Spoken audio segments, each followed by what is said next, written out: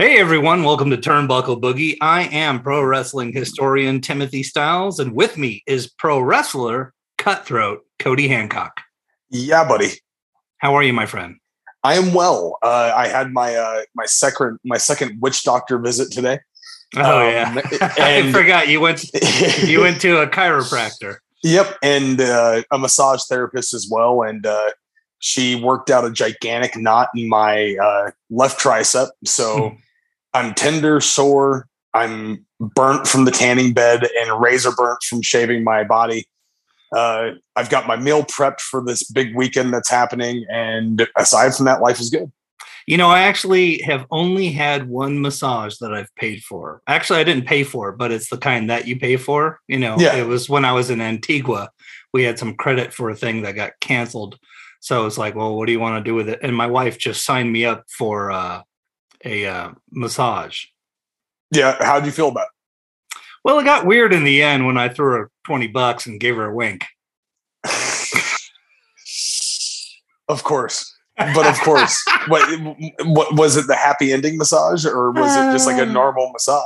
No, I'm kidding. Of course, you know what it was I ended up getting a mild sunburn the first couple of days of the beach, and there was like some sort of sunburn package. And when I went in there, she was like, "You're not that bad." I was like, "That's what I was telling my wife."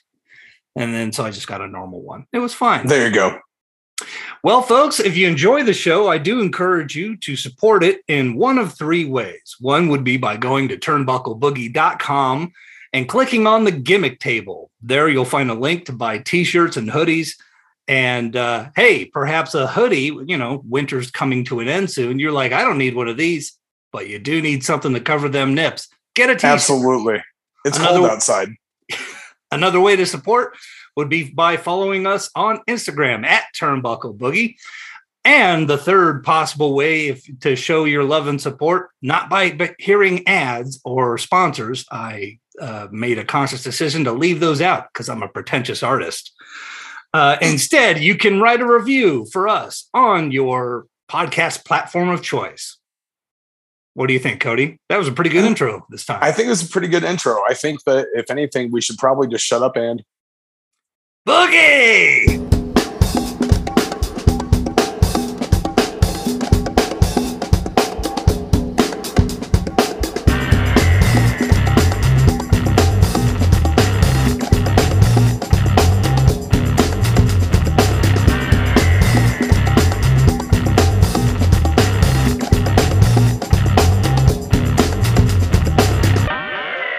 I don't know why you always say shut up and boogie. It's just let's boogie.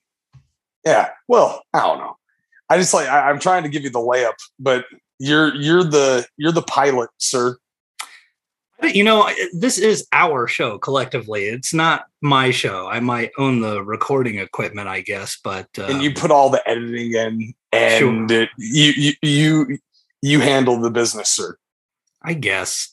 But who would listen if it were just me? Well, and I mean, who would listen if it were just me? I have not reached that level of fame yet. Well, I can tell you that we are listened to around the world and listened to by hundreds of people each and every week. And now hundreds, of course, doesn't sound like a lot compared to some other podcasts that are hosted by fucking celebrities. But hey, for a couple of no good nicks, not too shabby of a start. And it only goes up each and every week. And it's mostly because of your rising star power. Man, it's so funny because after that match that I had with Alexander Hammerstone, Hammerstone and I both clipped a lot from that match to put on social media because it was a good match and it can serve well for a highlight reel for anybody. And the amount of people that just had these snarky comments for Hammerstone because he gave me a burning hammer, but he didn't drop me on my head with the burning hammer. He guided me over and I took a very, very big old face bump. And the people on Instagram and Twitter were like, that's not really a burning hammer. It's more of a sissified AA. And I was like, man, I'm so, it sucks because Hammerstone's so good, and there's just so many detractors that he has just because of his rising fame. He is really good. For a guy his size, which is pretty big. What do you think he weighs? 245? He's 265 right now. Yeah, that sounds about right. I mean, he's got muscles on his muscles. So to be doing the moves that he does and the innovation that he does, there's stuff that he's done where it's like, whoa, I've never seen that before. And, he's not one of these sort of diehard fans who's become a wrestling from the outside looking in. I'm sure that's probably the case, but, he's not posting videos of Mitsuharu Misawa all day. He's just posting video of him dicking around with guitars and stuff. Well, he doesn't have to post any footage of Misawa because he's actually wrestled in Noah. So unfortunately, Misawa passed away. But no, Hammerstone actually had some pretty humble beginnings, man. And he was originally trained lucha, which is probably where his concept of body control in Arizona. Oh, I see. This is all making more sense. Because, he does a lot of stuff that's very lucha-centric, but done by a big guy, but in a way that seems realistic for what he's doing. Let's face it, there's a lot of guys that are big who think, I'll just do all this stuff. But it's like, why would you bother doing that? With him, it seems like a lot of the sort of moving around people's bodies and stuff, it looks right. I guess I'm eloquating this terribly, but no, you're getting to the point. And that's the thing is that I think that, he also he'll post pictures from when he was a kid in high school, and he was just this skinny, lanky, stoner looking kid that played drums. Mm-hmm. And, he knew that when he got into wrestling that he looked at the people that had these physiques and figured, if I look like that, I have a shot. And lo behold, and I really do think it's only a matter of time before Hammerstone gets more. But for right now, he really deserves some more credit, man. So stop being mean to Hammerstone. Yeah. And perhaps, and this is a message for you, stop reading these stupid comments online. I have to say, this shows you the lack of education in the history of professional wrestling when you hear these comments like what you were saying. That's not a bleeding hammer. That's or a burning hammer. Bleeding hammer. Yes. That's not a burning hammer. That's more of a weak looking attitude adjustment. As far as I recall, and I'm pretty right on this, the burning hammer has been done 7 times, and I can't tell you that it was done the same way 3 times in a row. Right. All 7 times looked absolutely different. The first one looked like he killed Misawa with it. The second one, a little bit more the same. After that, I think he started hooking a leg. It changed the body positioning and how the guy landed. I mean, the first one, he basically landed dead on the top of his head. I'm surprised he didn't die then and there. Well, and that's something that we've talked about before in the Misawa episode. If anybody wants to go back and retroactively listen to that, I love strong style, but there's a reason why Misawa died in a wrestling ring. And it was because of all these crazy ass neck bumps that he took throughout his career. And that's something that I think that the message needs to be there. I love King's Road style. I love hard hitting, head drops are sensational sometimes and things like that. But I'm somebody who wants to do this as long as I possibly can, right. And I would hate to have my career cut short or possibly have my life end because of an injury of that severity. It's something that I think should be talked about, and it's okay to not drop people on their heads. Right. Look, pro wrestling is supposed to resemble a sport. And, let's face it, as generations have gone on, once again, to use the cliche, from outside of the box looking in, or from the outside looking in, it's looked faker and faker as we've gone along. Unfortunately. Yeah, I mean, that's just the way that it is. So then there's obviously in Japan, it's taken a lot more seriously. And I mean, they're blasting each other with everything that they had. But the dropping each other on their necks and their heads and stuff, I can't tell you one sport, combat or otherwise, where even that would be allowed. You know what I mean? So what I'm getting at is you can have a company, a federation, a territory, whatever, have hard-hitting, legit, like, holy smokes, it looks like they're shooting out there matches without literally killing each other. You could just deal with the bumps, bruises, sore bones and muscles, etc. It is possible. The problem is that the independent nature, or the independent contractor nature of every talent. You can have a guy like Orange Cassidy and Danhausen, where it's just kind of a big joke, which is okay. It has its place. Or you can have, Cactus Jack and other people who get a bit more dangerous. Yes. So it's really just hard to control unless you're a person in charge calling the shots. Then it's really just about your booking. Absolutely. And that's something for me, I've prided myself on learning how to do all of it. When I wrestled in Tennessee, I was a chicken shit heel, and I did a bunch of hokey shit, and the crowd ate it up. When I wrestled Nick Gage, I knew full well that I would be covered in blood with him and AJ Gray. I knew that that's what was going to happen. When I wrestled the Unguided, I knew that I was going to have to probably do a flippy do. I pride myself on being able to do every style that is available to consume.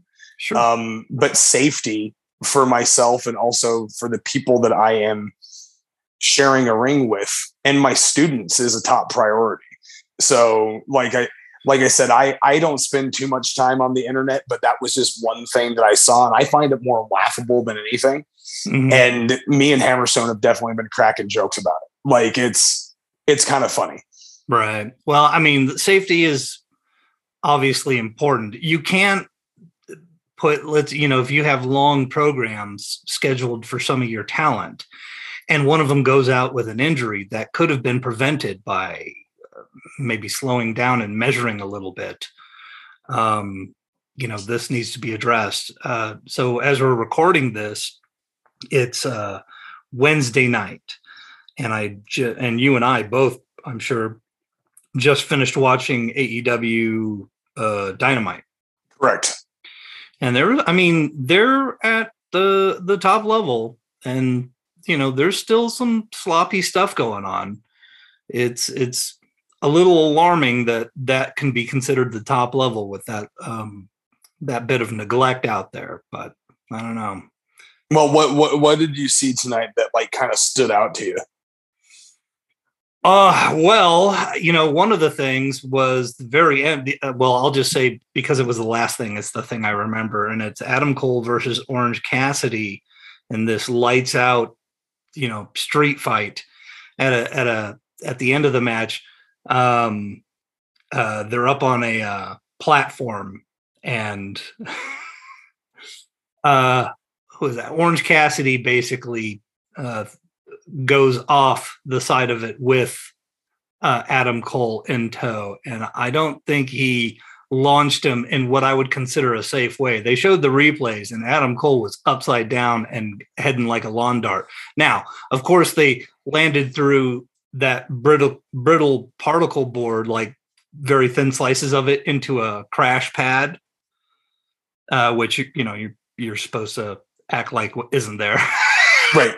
But I'll give some forgiveness. Nobody jumped up and started jumping on it like a mattress or something. But nobody needs to go to concrete on that one.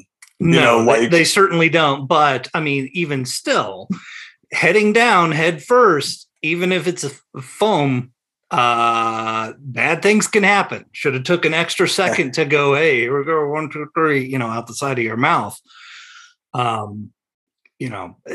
Little things like that. Well, I say little things. That's not a little thing at all. They must have been, what do you think, 10 feet in the air?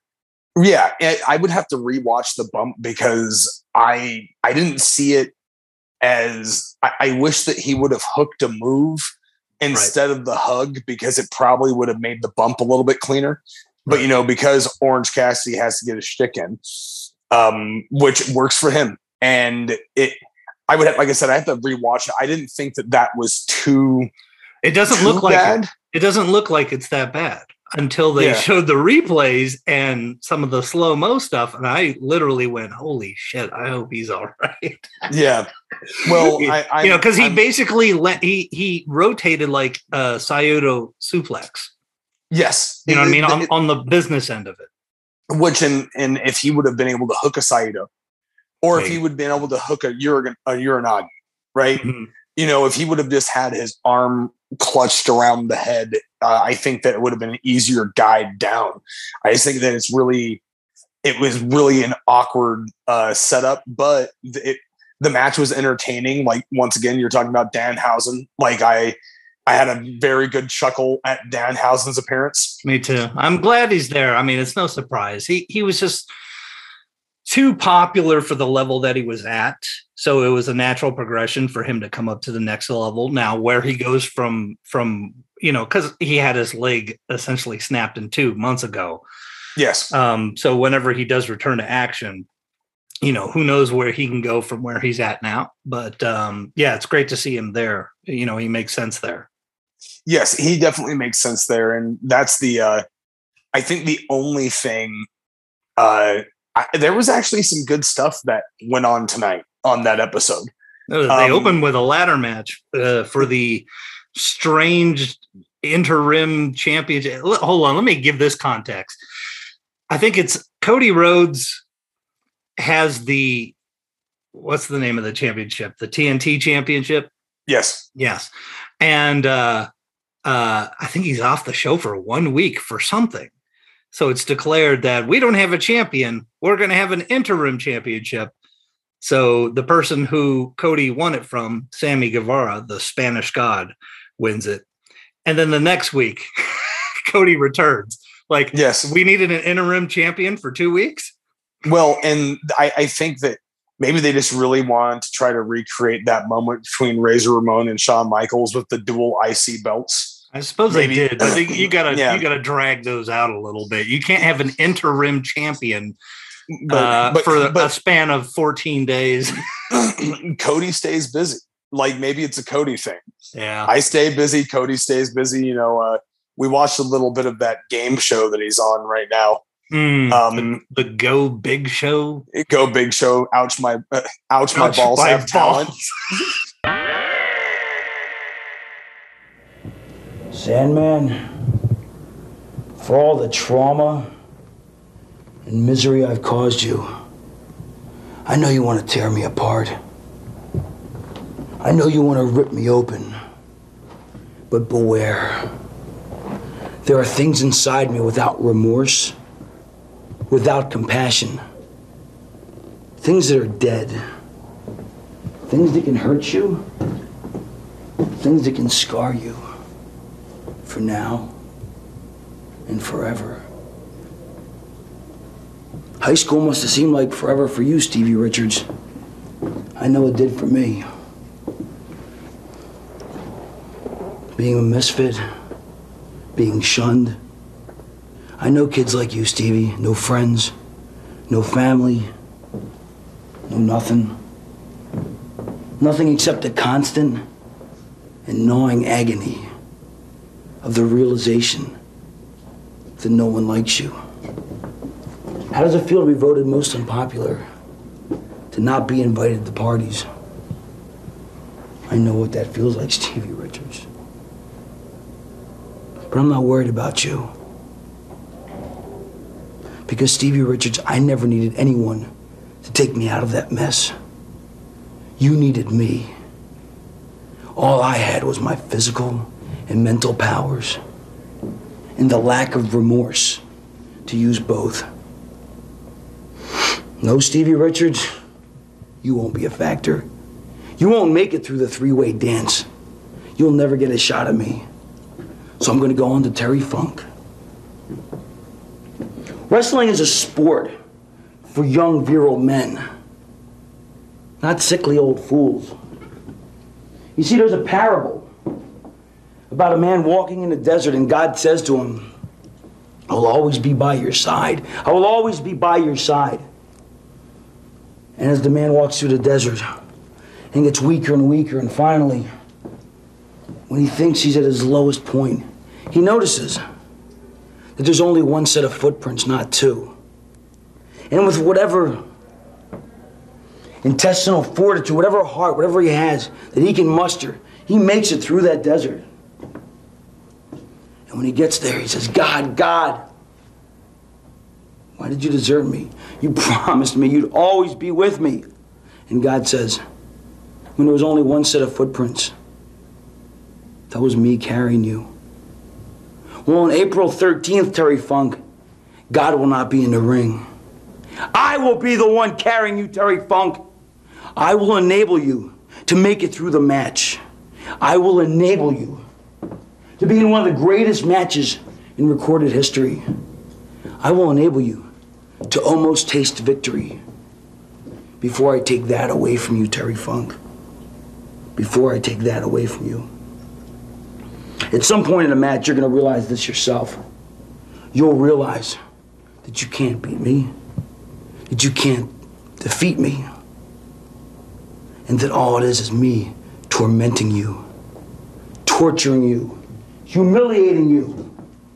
And at some point, as you lay there beaten, battered, bruised, and bleeding, and praying for divine intervention to end your miserable life, to give you an honorable death in combat, I will carry you, Terry Funk. I will carry you to the end of the match in the ugly, bitter pill of defeat. And I'll look in your eyes then, Terry Funk, and I'll see the eyes of a broken man. And that's when I'll see the eyes of my father. I'll see every hope, dream, and aspiration he ever had come crumbling down around him, which led to every beating I ever took. And his last hope, his last dream, was that I would be a failure like him. So Terry Funk, when I end your quest for the Holy Grail, when I nullify everything you've ever done by defeating you in that ring, I hurt my father. When I end your triumphant comeback, I hurt my father.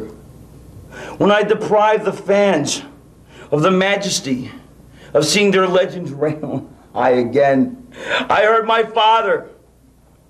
And as I forced Paul Heyman and Todd Gordon to admit to themselves, as well as the world, that I am the single greatest wrestler on the planet,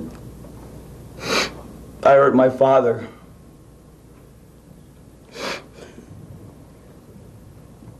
You see, I never knew the rules.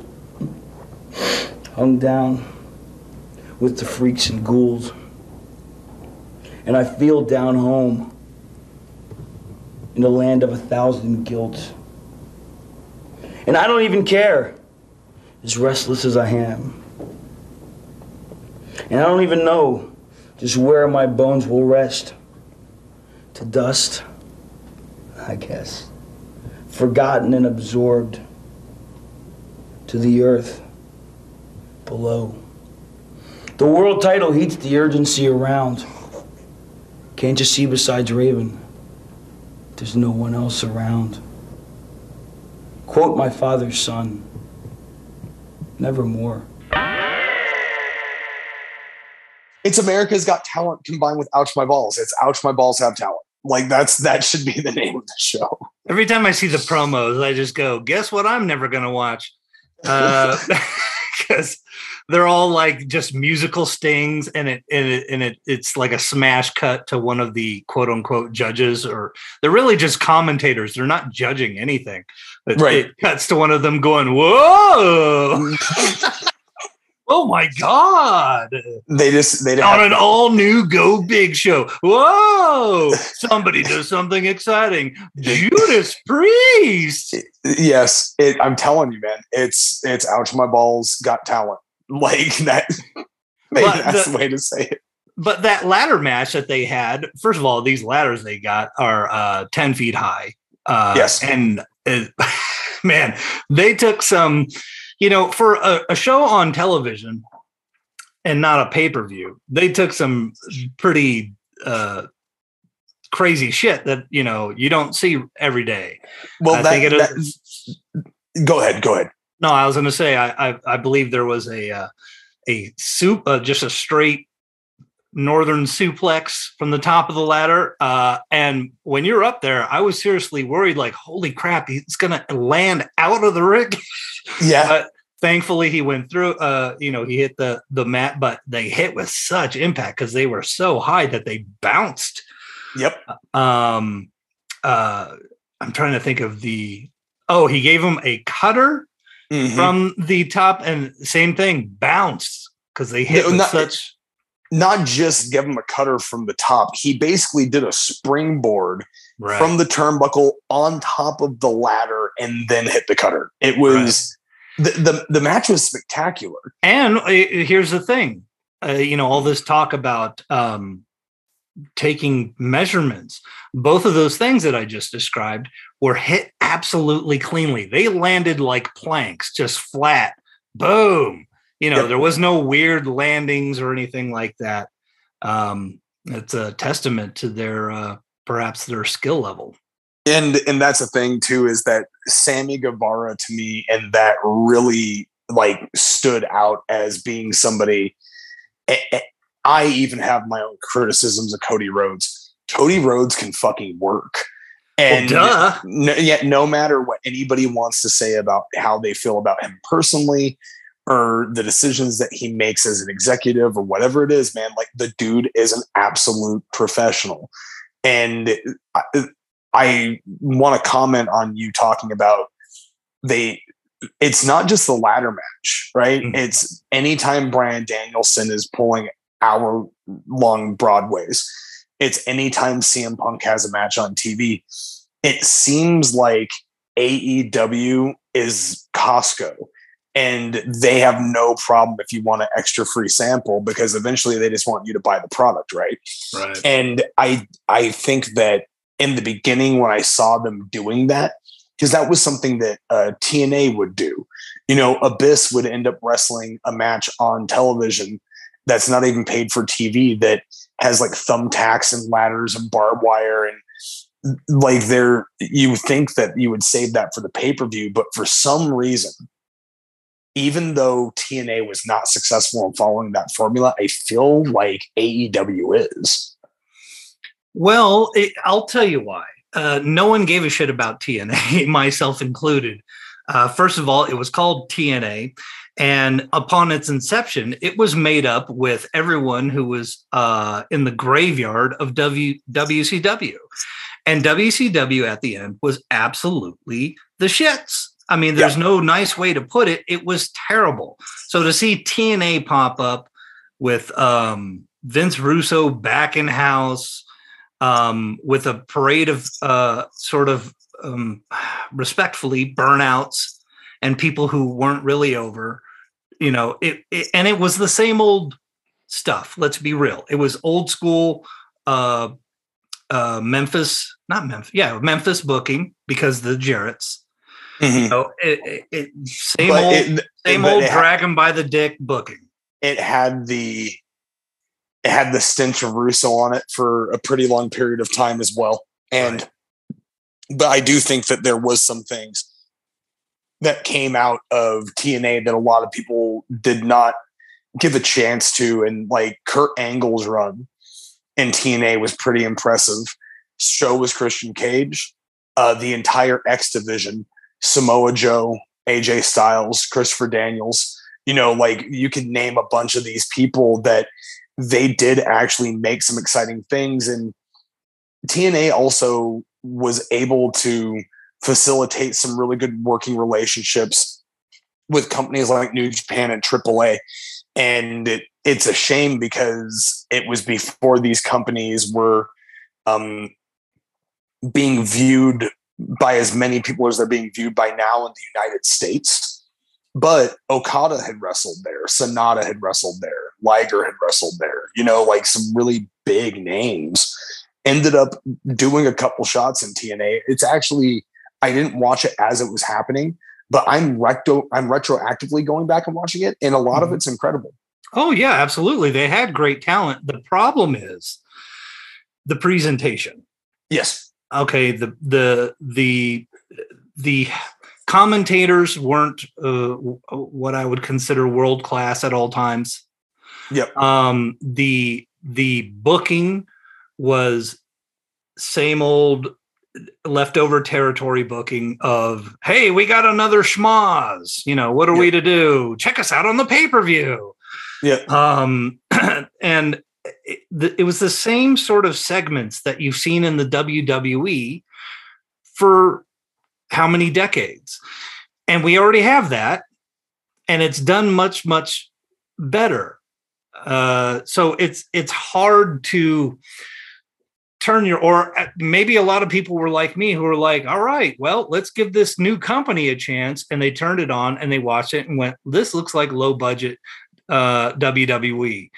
And also there were just a bunch of all the people who basically were fired from WWE for drug or alcohol problems were parading on there. They're, Kurt Angle's fantastic. Everyone likes Jeff Hardy, but look, they've got their issues.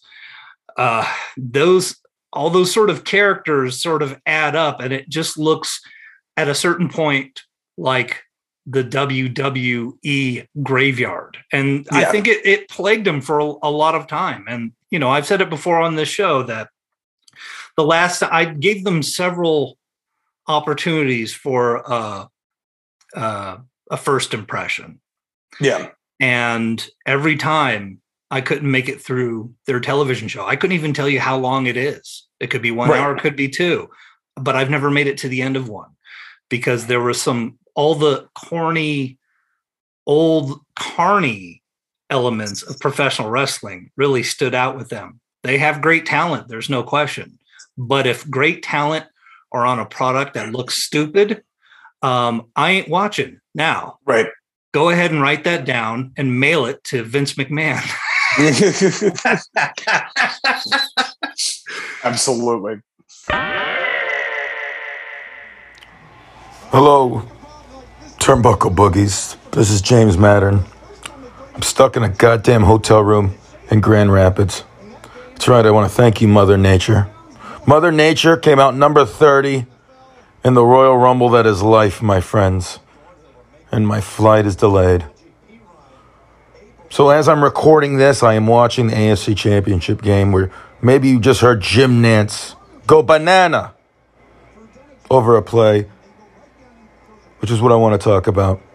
I've quit watching SmackDown. I don't watch the WWE. It's been poisoning my ears and eyeballs for years. But in the green room last night, I watched the Royal Rumble.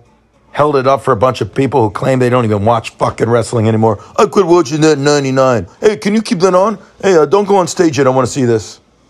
And the best fucking part is Pat McAfee. All I've been hearing is how great of an announcer he is. That son of a bitch jumps up and down and isn't corny, and I love him. Pat McAfee is the goddamn new John Madden of all sports. And he's a national treasure. If they could only make the product match how good he fucking is, then AEW be out of business, GCW be out of business, anything with the W be out of business. The WWF, the World Wildlife Fund, will be out of business. Anything with a W be out. If they were half as good as what he does. God bless you, Pat McAfee. A fucking punter, huh? Shove that up your ass, position players. A fucking football punter is the greatest wrestling announcer since Jesse the goddamn Body Ventura. Also, I hope he wears a mask on his foot as a big F you to Excalibur. Just wear a lucha mask on your foot while you're dancing to Nakamura's goddamn song. Even, last thing, he's even making Michael Cole listenable. It's been 20 fucking years since that's been possible. Pat McAfee, motherfucking punter. What up, baby? All right, I'll talk to you later. Turnbuckle Boogies. Hey, you brought up a little bit ago the Saito, or I guess I brought it up, the Saito suplex. And somebody who's a practitioner of that is Killer Kross. Yes, sir. Who you're clearly familiar with. What would you say your guys' relationship is, if anything? We're accountability buddies, man. We share videos of Jeff Goldblum noises. We're not going to do that bit again on this episode. Yeah. Did you have any hand in any of his training? The very first day that he showed up to Future Stars of Wrestling, I was one of the very first people that he saw. Right. I was the first person to actually take this Saito suplex from Karrion or Killer or Kevin. And it was Kevin at the time that I knew him. And we spent a lot of time with each other in his early development. And we had a friendship based on mutual respect of things in the industry that we were fond of. And he's coming back to town. So the very first independent date that he has is going to be at FSW Presents the Mecca. And that is going to be February 4th at the good old Silver Nugget, which is a homecoming for us because that was one of the first casinos that we ran as a company. And it's also because we lost Diversions because they did bad business. Really? Yeah. So Diversions had us booked for that show. And Joe had went about buying flights and everything. He's getting things set up. The Mecca is Joe DeFalco's super card. Mm. And like Liger was on one of these shows. You feel what I'm saying? Yep. So that was a great opportunity, but it turned into a situation of they contacted Joe, Diversion Amusements, and said, hey, is there any way that we can move your date? Because there's this dude that wants to give us more money than you to run at the exact same time that you have the room booked. And Joe was like, no, I can't move the date. We've already sold hundreds of dollars worth of pre-orders on tickets. Mm-hmm. The first row, flights, all the things are going. Yeah. Yeah. There's no way, and then that relationship just flat out didn't last. Yeah. And they said, okay, well, we appreciate you letting us know. And then they called them back like 3 days later and was like, hey, sorry, we got to go with the money. Do you still want to work with us in the future? Yeah. I wonder what the show that or whatever this thing they're doing at this venue instead. I think it is like some Filipino music festival. Oh, and yeah. There's only 2 acts on the bill. It doesn't matter. I'll tell you, it is very hard to compete with cultural musical affairs. Oh, absolutely. Those things fucking draw. And also heavy metal festivals as well. They draw, buddy. I mean, yep. Every time there's like some sort of ranchero blowout, like you're going to see a bunch of Mexican bands. I mean, this thing will draw thousands. There'll be people hanging around outside. Well, meanwhile, any indie band I ever had trouble trying to fill a house. Actually, that's not true. But it's funny that you mentioned that because before I actually had started training, there was a Spanish music festival for Cinco de Mayo, like a Mexicano festival, and there was a bunch of people on the bill, but there was one person that was like a big star. His name, I believe, was Lupe Riviera or Lupe something. But then they also had Lucha Libre. And the main event was El Hijo del Santo versus Blue Demon Jr. So me and my friends, we went to the Thomas and Mack and we're like, hey, you know, like, what's the entry? And they're like, well, the front row was like, we were way locked out of the front row. They wanted over $100 for front row. Mm-hmm. And like, I'm just like, who's going to buy a ticket to this anyway? And like, okay, whatever. So we took the nosebleeds for like $25 or $27.50. And this major act no-showed and they packed the place. Right. Oh, wow. So what happened after this dude no-showed is damn near everyone left. And the only people that stuck around for wrestling, the two white guys, my friend Sam is very much Mexican. Oh, okay. And he's always served as an excellent translator to me whenever it comes to anything Lucha Libre, including the horror movies. And we also have my friend Domingo there. There was only about 45, maybe 50 people that stayed for the wrestling. And Thomas and Mack. And they let everybody just rush down. Just to give context for the people who are listening, picture that building that CM Punk gave his pipe bomb in, that big room. Now imagine 45 people in it. That's basically empty. Yep. I saw a Lucha Libre show, I believe there, but I had the fancy pants seats. It was a good time. Anyway, would you care to know why I brought up Kevin Cross or Killer Cross? Please. 10 minutes ago? Yes. I was listening to an interview with him. I think I had run out of podcasts and I was taking a break from audiobooks. And I said, I want to see what's out there. And something that was referred to me was this interview he had with Chris Van Vliet. And in it, he goes into detail about his sort of end of days with the WWE. And from his account, by the way, he seems like an incredibly gentlemanly and professional human being. Yes. I can't tell you if that's the case behind the scenes. You would know better, and I don't want you to bury anybody. Well, no, Kevin is somebody that I have his phone number. You know what I'm saying? Mm-hmm. And I'm so thankful for him, man. Like, he showed up to like a bunch of my birthday parties. You know, like Kevin had no business treating me the way that he did. And even during his Cauliflower Alley award for Future Legend, he mentioned me, Remy Marcel, and Mike Modest basically by name.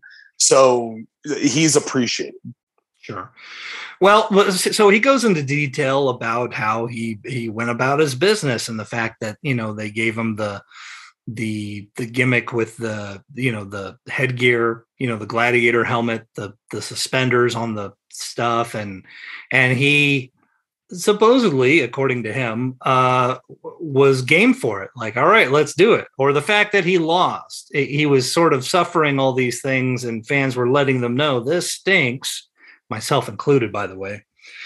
And he was game for it because that's what you're sort of trained to do, to be professional, to not be that guy that says, no, I'm not doing this stupid shit or whatever. And then, of course, as you and I both know, both he and his wife were let go in unceremonious fashion. Yes. Still unexplained, but Chris Van Vliet presses him for, what do you think went wrong? And his response I thought was interesting because it's something that, I've expressed on this show, but he said he regrets not making a stink. He regrets not going to the boss and going, hey, this is not good, or it's not working and we should correct course. And, I just found it interesting because it is a difficult position to be in. You're at the mercy of a person with a pencil. and they go, hey, here's a thing. Here's a blue helmet for you to wear. Go out there and make it look good, kid. You know, and what do you do at that point? Do you go, well, this is, you know, hey, I want you to put your hair and dye it red and put it up into a mohawk. You're the chicken man. Do you go, hey, that ain't gonna work? Or do you just go, you got it, boss? Well, it's a tough position to be in. And there's no really right or wrong answer, because the path that you take is the path that's determined. And who's to say if Kevin said, I'm not doing this, if they didn't just let him go right there, you know? Or who's to say they're like, you want to know what? You're a goddamn genius, and we're going to listen to everything that you have to say. Right? Like, that's the biggest problem. Not even just in the industry, man, but just in life in general, because everyone ends up having different responses and reactions towards those they interact with. And that's the big challenge. And maybe you can't even say hindsight's 2020 in that one, right? Because there's nothing that makes sense about it. Well, the only thing that makes sense about it is that we said we weren't going to go into the company, man, or the WWE. I didn't say that. And I didn't say it, but we've talked off air about trying to steer the car in a different direction because it's so fucking frustrating, man. But this company is being ran by people that are obviously tone deaf.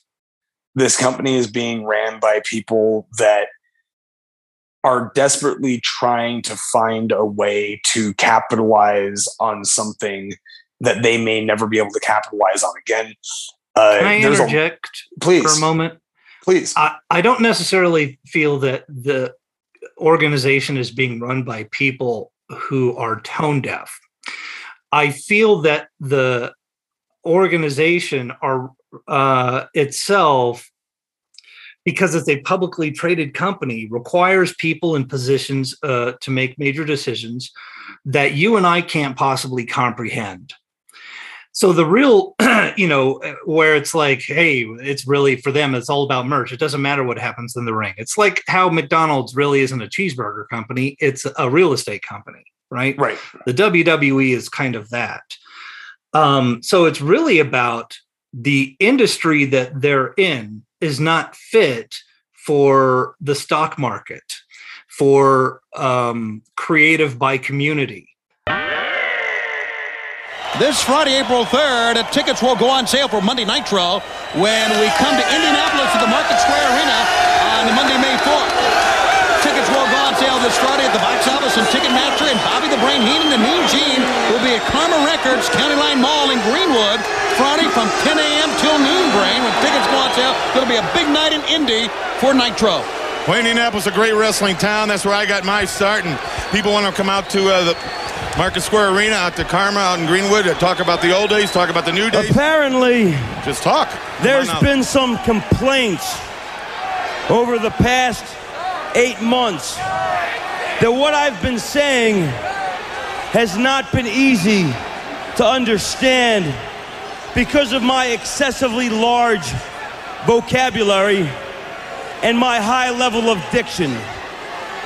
Well, tonight, I will put what I have to say in terms so clear that everyone, even those of limited intelligence, will know exactly what I mean. Paige, I want you to listen especially close, Paige. Because, Paige, you should understand my problems because you know about them better than anyone. How I was voted most unpopular in high school. How my father never spent time with me. Paige, you were the one that picked me up at the hospital the first time I got out of rehab. You should understand my pain, but you don't. 4 years ago, when WCW let you go, they said you would never be anybody. You'd never be a superstar. Who lent you a shoulder to cry on? I did. Raven did.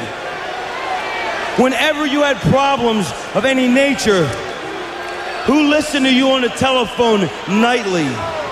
I did. Raven did. But what about me, Paige? What about Raven? What about me? I spent 3 long years in barbed wire city, getting torn to shreds, going through tables, and being hit with frying pans and chairs. But you could have prevented it. You could have stopped it. You could have made one phone call and called in a favor, made a deal, and got Raven into WCW. But you didn't, because you were jealous. You were jealous and you were scared that I would become a bigger star than you. You know, I should have listened to the Snake. He said you weren't a true friend. He said you'd turn your back on me when you became a star. He was right. I should have listened. But times are different now. And where once I felt your pain, now you'll feel mine. Quote the Raven, United States champion forevermore. Holy smokes. Does that make sense to you? It makes sense to me. And to be fair, you are right. It is run by a bunch of knuckleheads, but they're also sort of, you know, they want to make a show busy product. They'll push someone with straight teeth and handsome good looks over a guy who's super talented. And I understand that aspect, but when I say things like tone deaf, like, not to debate you because there's no point in debating it, but right. My comments for tone deaf are from what we talked about last episode with Walter. You know, the idea that they presented this guy in a specific way. They went as far to get a trademark on a specific name. And you can say it's an accident, but it almost seems a little bit too on the nose, because this also comes from the same company that had a stable called the Mexicools, and they had Psychosis and Super Crazy and fucking Juventud Guerrera right out to the ring on fucking lawnmowers. Right? Sure. Like, well, they are the last territory. Like I said, right. The reason why I didn't think TNA was great is because they were doing all the stuff that WWE had already been doing for years. And the WWE, you know, they've kept a lot of the good things from the territory era, but they've also kept a handful of the bad things, archetypes and stereotypes and things like this. They became old and stale and just flat out aged out on what's appropriate. And it took him a while to come around. And I've heard Vince McMahon say in an interview that he doesn't like to be on the cutting edge. He likes to be right behind it. He lets other people make actual innovations, and then he tries to come in and capitalize. That's cute and all, but I don't need you 10 minutes late to the party. You need to have your ass there on time, dum-dum. Yes, completely agreed.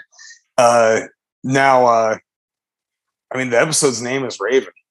Mm-hmm. What's your thoughts on good old Scotty Flamingo?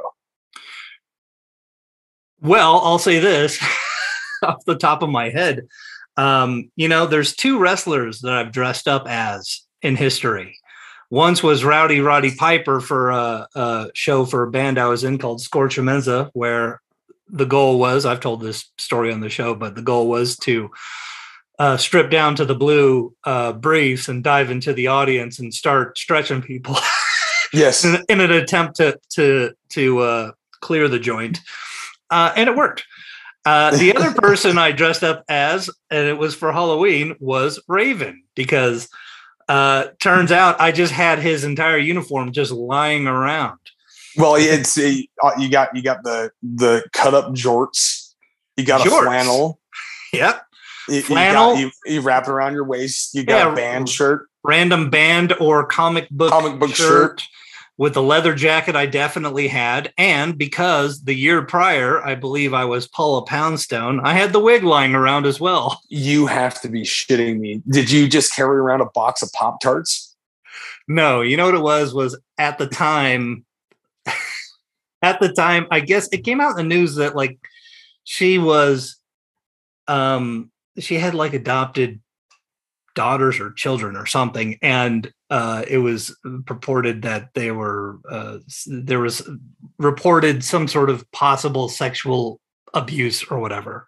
Oh no, I never heard anything about this. Now, here's the thing.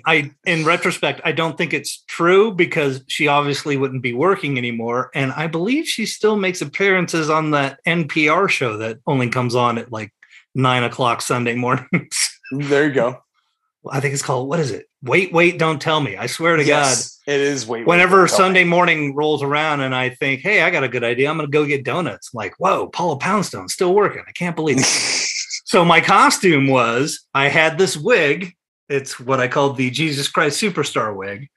And it was multi-purpose. It was used for Paula Poundstone. It was used for Raven.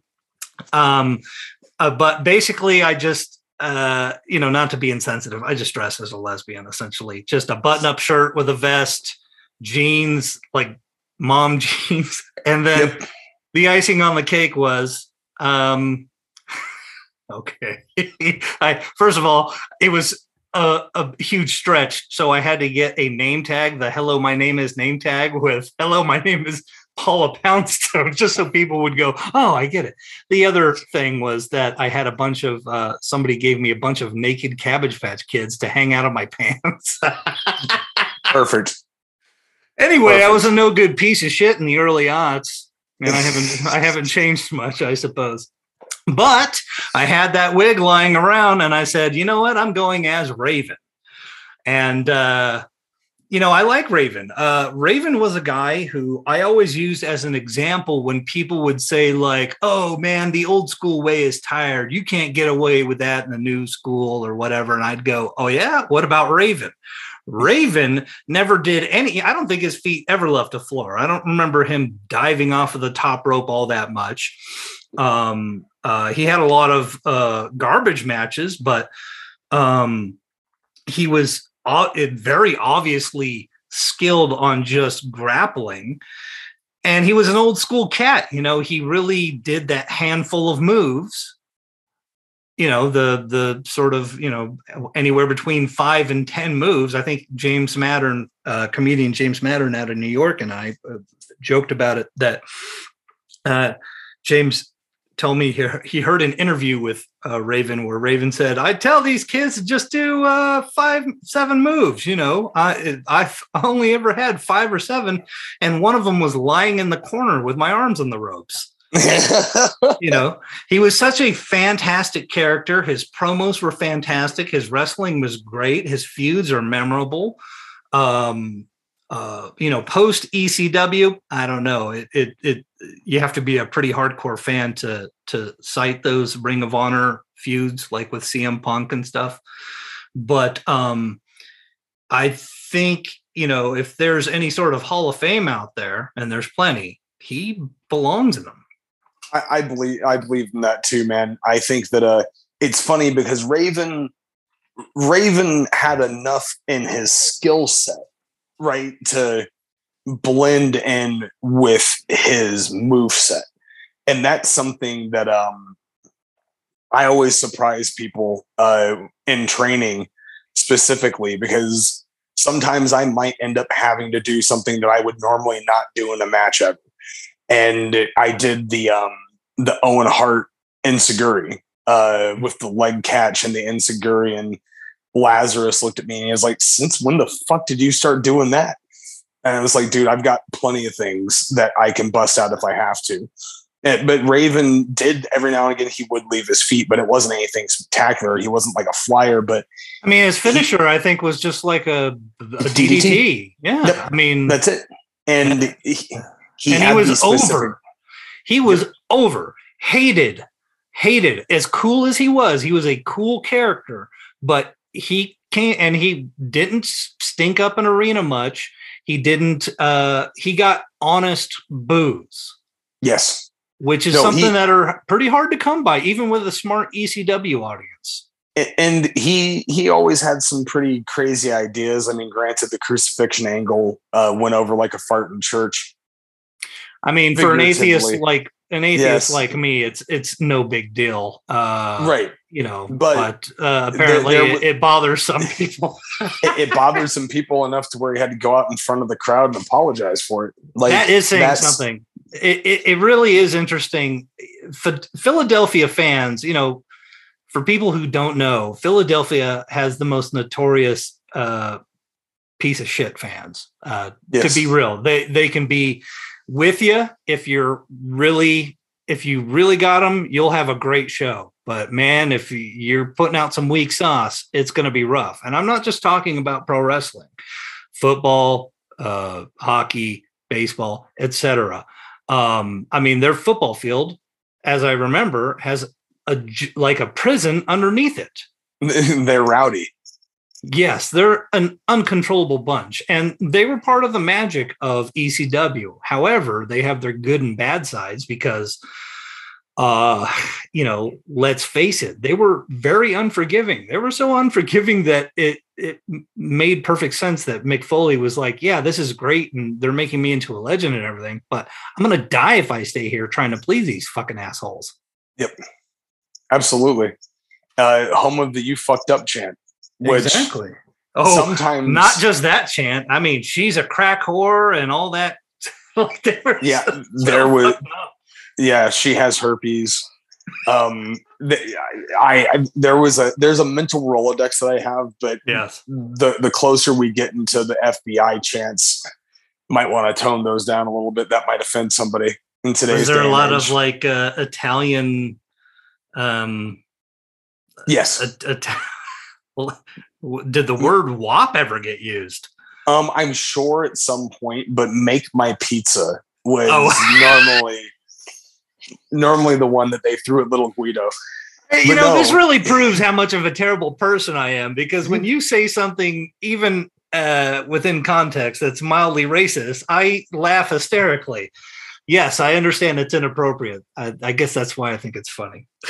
Well, make my pizza. Yeah, there was a moment in time when jokes like this, the reason why they used them is because they worked. I mean, there was comedians like Andrew Dice Clay that made an entire career off of saying very sexist, very racist, very misogynistic. Like it, yeah, there was people in the world like that, but no, man, Raven was definitely one of a kind, and he's got a really, really good brain. If anyone can find any of the Secrets of the Ring series that he did, I highly recommend people watch them. It's something that definitely helped me, especially with structuring matches. Very insightful stuff. Oh, this is him giving away the business, so to speak. Yep, Ring of Honor used to be attached to RF Video, as you know. Oh, I see. Yeah. And there's a lot of those out there. Talking about piece of shit, Rob Feinstein did a lot of shoot interviews, and he did a series that was a 5-part series with both Raven and Jim Cornette. Yeah, called Secrets of the Ring. Yeah, I've seen the Cornette ones, and it's an education. Yes, and they're hard to find. They're not easy to find. But if you're resourceful, hint, hint, wink, wink, you can find them. What's the hint and the winks? In other words, what are you saying? YouTube? Yeah, no, not you. Well, yeah, some of them might be on YouTube. Cornettes are on YouTube. There's P2P trackers that you can find that have that stuff. What's that? That sounds like a steroid. P2P tracker? Are you on P2P trackers? I'm not on P2P trackers, sir. No, it's a torrent site. Oh, I see. Yeah. You know that I've never stolen any music or videos or anything. I've always bought them. Does that make me crazy? Because it seems like everyone else has done something. I don't think that it makes you crazy, but I, on the other hand, to not necessarily go on public record, but there's got to be a preservation of dead media, because at some point in time when a distributor stops selling something, and at some point in time when you don't actually own anything physically anymore, and when VHS tapes start to rot and discs start to rot, you have to be able Don't act like you didn't just say dicks. I did say dicks. When dicks start to rot, you have to be able to preserve these bits of media. Right. And I've always viewed myself as I never take anything that is brand new, right? But if at some point in time, we've talked about it with video games before, man, like I've bought Street Fighter 2 so many times. If I want to download that and play that on my computer, I feel like I have the right to download it and play it on my computer. Ladies and gentlemen, please help me welcome a man who calls Heat his personal playground. Please welcome Raven. Now, Raven was able to get the win over D'Lo, although it was by distracting the ref and getting a low blow before he hit the Raven effect. But you know what? This guy's still not happy, and I personally have never seen him smile, and I've also never seen him shut up. Anyways, he's been talking about this masterpiece that I've been losing sleep over, and maybe Coach is going to find out a little bit more about what it is.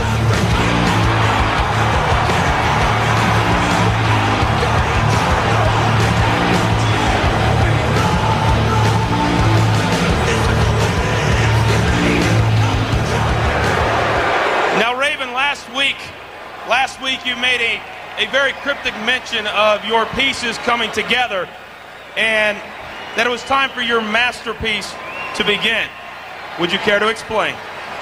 For 2 years, I've languished in this company and watched opportunities that a man of my skill and intellect deserve be given to others, other superstars, because they were more of a friendly image. I've been treated like an outcast. I've been treated like an unwanted child. I've been treated like a depraved embarrassment. For 2 years, I resisted the temptation to lash out in a rage. I resisted the temptation to quit the WWE entirely.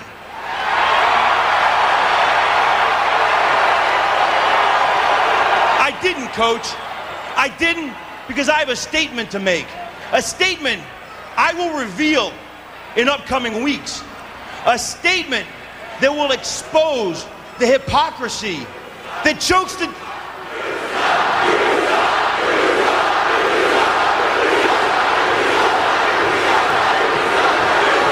A statement that chokes the WWE and society itself.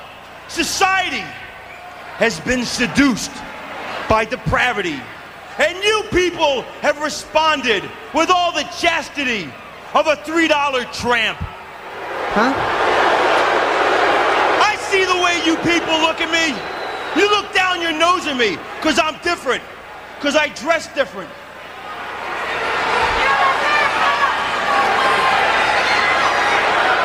Certainly Raven's not at a loss for words. Well, it's time I showed you people that I'm not depraved. It's you people.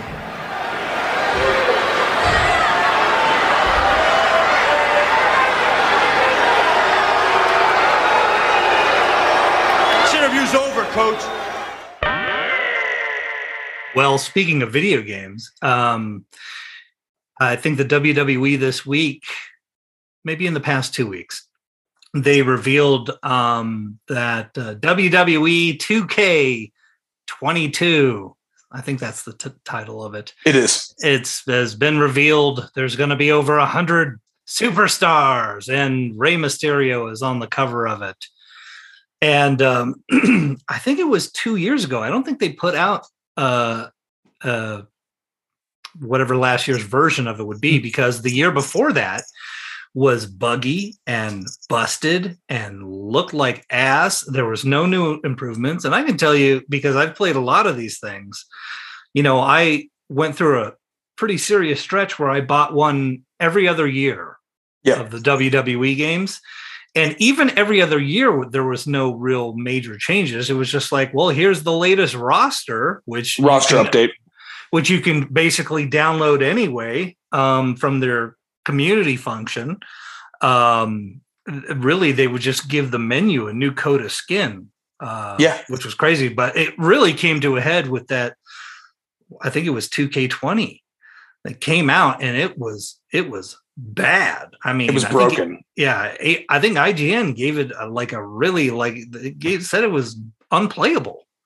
Yep. And when it first launched, it was, and there was some updates to patch it, but even then the game was still ridiculously flawed. And I think that something like that had to happen in order for them to go back to square one. And if you think about the old days of wrestling games that weren't yearly releases, right? So you had WCW versus NWO World Tour, and that game lasted for a couple years. And then you move past that into Revenge. And then once they got the WWF license with WrestleMania 2000 and No Mercy, those weren't necessarily yearly titles. There was a period of time that stretched out before they made a new entry, and each entry improved. It was before the business model was created by Madden. Yes. Madden became a huge success where they can release a new game, basically the same game with a few minor changes every year, and people would pay for it for just those minor changes, as well as, it would be something like, here's a new tackling animation and here's a new roster. And that's enough for football fans to want to buy it. Not video game fans, but football fans. That's the key thing. That's why, if you ever see like some sort of beloved franchise go to EA, who produces all these sports games, it's bad news, because it's like, oh my God, because they cannot have the same business model with video game fans than they can with football and basketball and et cetera, et cetera. But this business model has been in place for every sort of sporting franchise in video game form. And the WWE wanted to get in on that, and they sure as shit did. And you get a WWE title every year, and it's the same damn thing, to the point where, wow, it's really kind of boring, because there's been no new innovations in seemingly 2 decades, which, once again, write this down on paper and send it to Vince McMahon, please. Right. And so there's a lot of promises with this new title. And we'll see what happens. What are the promises? I haven't heard. Reworked game engine, things of that nature. Like visually, the game does look far more impressive because it's also running on next generation hardware, compared to previous generation. They're bringing back GM mode, which is supposed to be a really big deal. That was a big thing for people that enjoyed SmackDown versus Raw, I believe, was where GM mode was on it. I remember playing it. Yeah. So they're really trying to listen to the community with the outcry of like, please stop doing this to us. And they would have kept doing it if they didn't cyberpunk the release of WWE 2K20. Yeah. And and that's the speaking of which too, man, like I'm super excited for the AEW game, because if there's one thing that Kenny Omega is, it's a nerd. Yeah. Right. And I mean that in a very positive way. Sure. Right. That plays video games same thing with Aubrey Edwards. And when you ask people that are in the industry what their favorite wrestling games are, they're going to tell you No Mercy. They're going to tell you Virtual Pro Wrestling 2, right? They're going to tell you Fire Pro Wrestling. So you have these people that... Which I don't necessarily understand. I got to be quite honest with you. Right. That is normally it across the board. People always say No Mercy had the best engine, and I remember playing that game, but I don't remember much about it. And I don't know. Part of me wonders, like, is this going to be some sort of their new game? Is it going to be some sort of throwback to some old engine. Hopefully there's some improvements on it. Well, so from the gameplay footage that they've been showing, it looks like it's going to be very similar to SmackDown Here Comes the Pain. I haven't seen much gameplay footage. Yeah, there's a little bit out there, and the videos seem to be emulating that. And for me, who I still go back and play Virtual Pro Wrestling 2 to this day. Mm-hmm. I don't remember that at all. So that was the Japanese version of WrestleMania 2000 or No Mercy. So it was the Aki Corporation had released 2 games in Japan. One was Virtual Pro Wrestling, and that ended up becoming the English translation for WCW versus NWO World Tour. And then WrestleMania 2000 came out in the States, and then eventually Virtual Pro Wrestling 2 came out, which was an all Japan pro wrestling licensed N64 Aki engine game. Mm-hmm. And that it's got an actual shoot fighting mode engine in the game. So if you which I wonder who asked for that. Japanese wrestling fans, because you got to remember, man, like at that period of time, UWFI was still popular, right? But it's like with Christ, what's the game you're playing now? Fire Pro. Fire Pro Wrestling World. You know, you can have these normal matches or these sort of exploding barbed wire death matches, or you can have a shoot fight, and it's like, I don't want to see a shoot fight, right? Well, and that's the thing is that like Japan has kind of embraced any type of combat sport that transpires in a ring. Do they still though? So, that's what I'm wondering. Yes. You don't see, I mean, New Japan has really backed off of that stuff, obviously, since the 90s or whatever. They have, but all Japanese wrestling games have some form of mixed martial arts representation in them because of the cultural significance of MMA and pro wrestling in Japanese culture. Right. Every Japanese wrestling game, at least from, I'd say, the PlayStation 1 to when they stopped making Japanese wrestling games, like for the PlayStation 2. And also even Wrestle Kingdom came out for Xbox 360, and I'm pretty sure that there's some mixed martial arts representation on that too. Well, what good games are out there right now? I know you love Fire Pro, but I feel like a game developer when I play it. Right. I mean, I technically don't even play it because I spend seemingly hours building a roster by either creating or downloading creations that other people in the community have created. And then by the time I'm done, I just go, I'll let the computer fight itself. I don't even want to play at this point. Yeah. And that's the thing is for me, I'm actually cool with that because I like to be able to go through. I told you about the project that I do. I find a roster and I download everyone for that roster. And then I play matches for the titles and stuff like that. And I do tournaments and things like that. So I like the ability to, and for the PlayStation 4, you get locked out of how much you can download. For the computer, you can download whatever you want, right? So like I've got over 8,000 edit part items on my Fire Pro load up for PC. But something I'm playing now currently as far as wrestling games go is I'm going back in time and I started playing All-Star Pro Wrestling 3, which was a wrestling game that was created by Squaresoft. Final Fantasy. Yes, sir. So, and it's the game was released, I believe, in 2003-ish, and it's got a pretty unique game engine.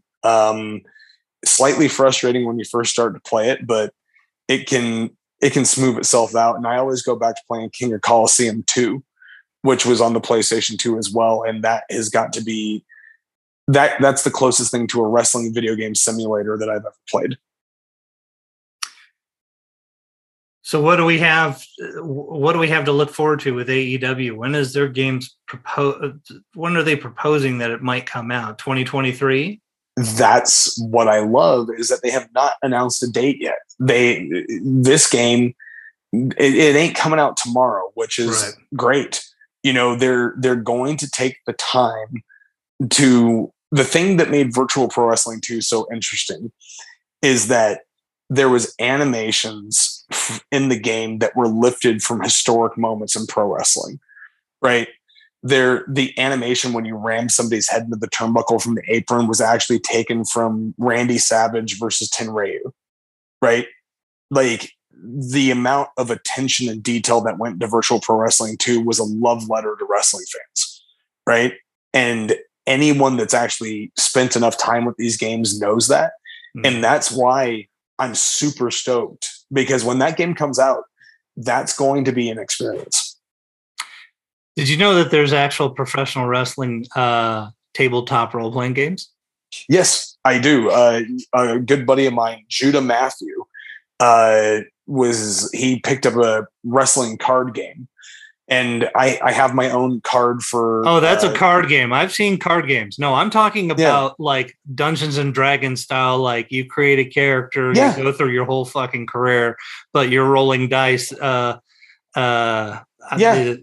You know, Phil Singer Games, Champions of the Galaxy is one of the very first ones that I remember off the top of my head.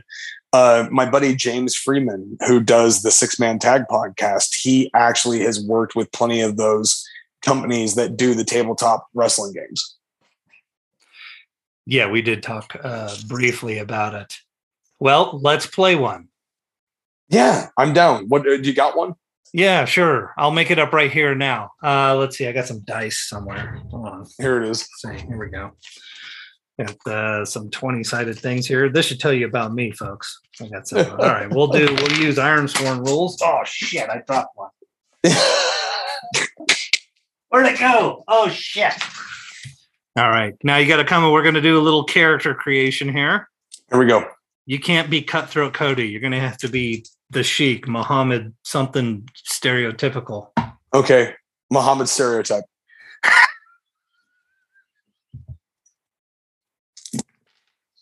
You lose. I had it all.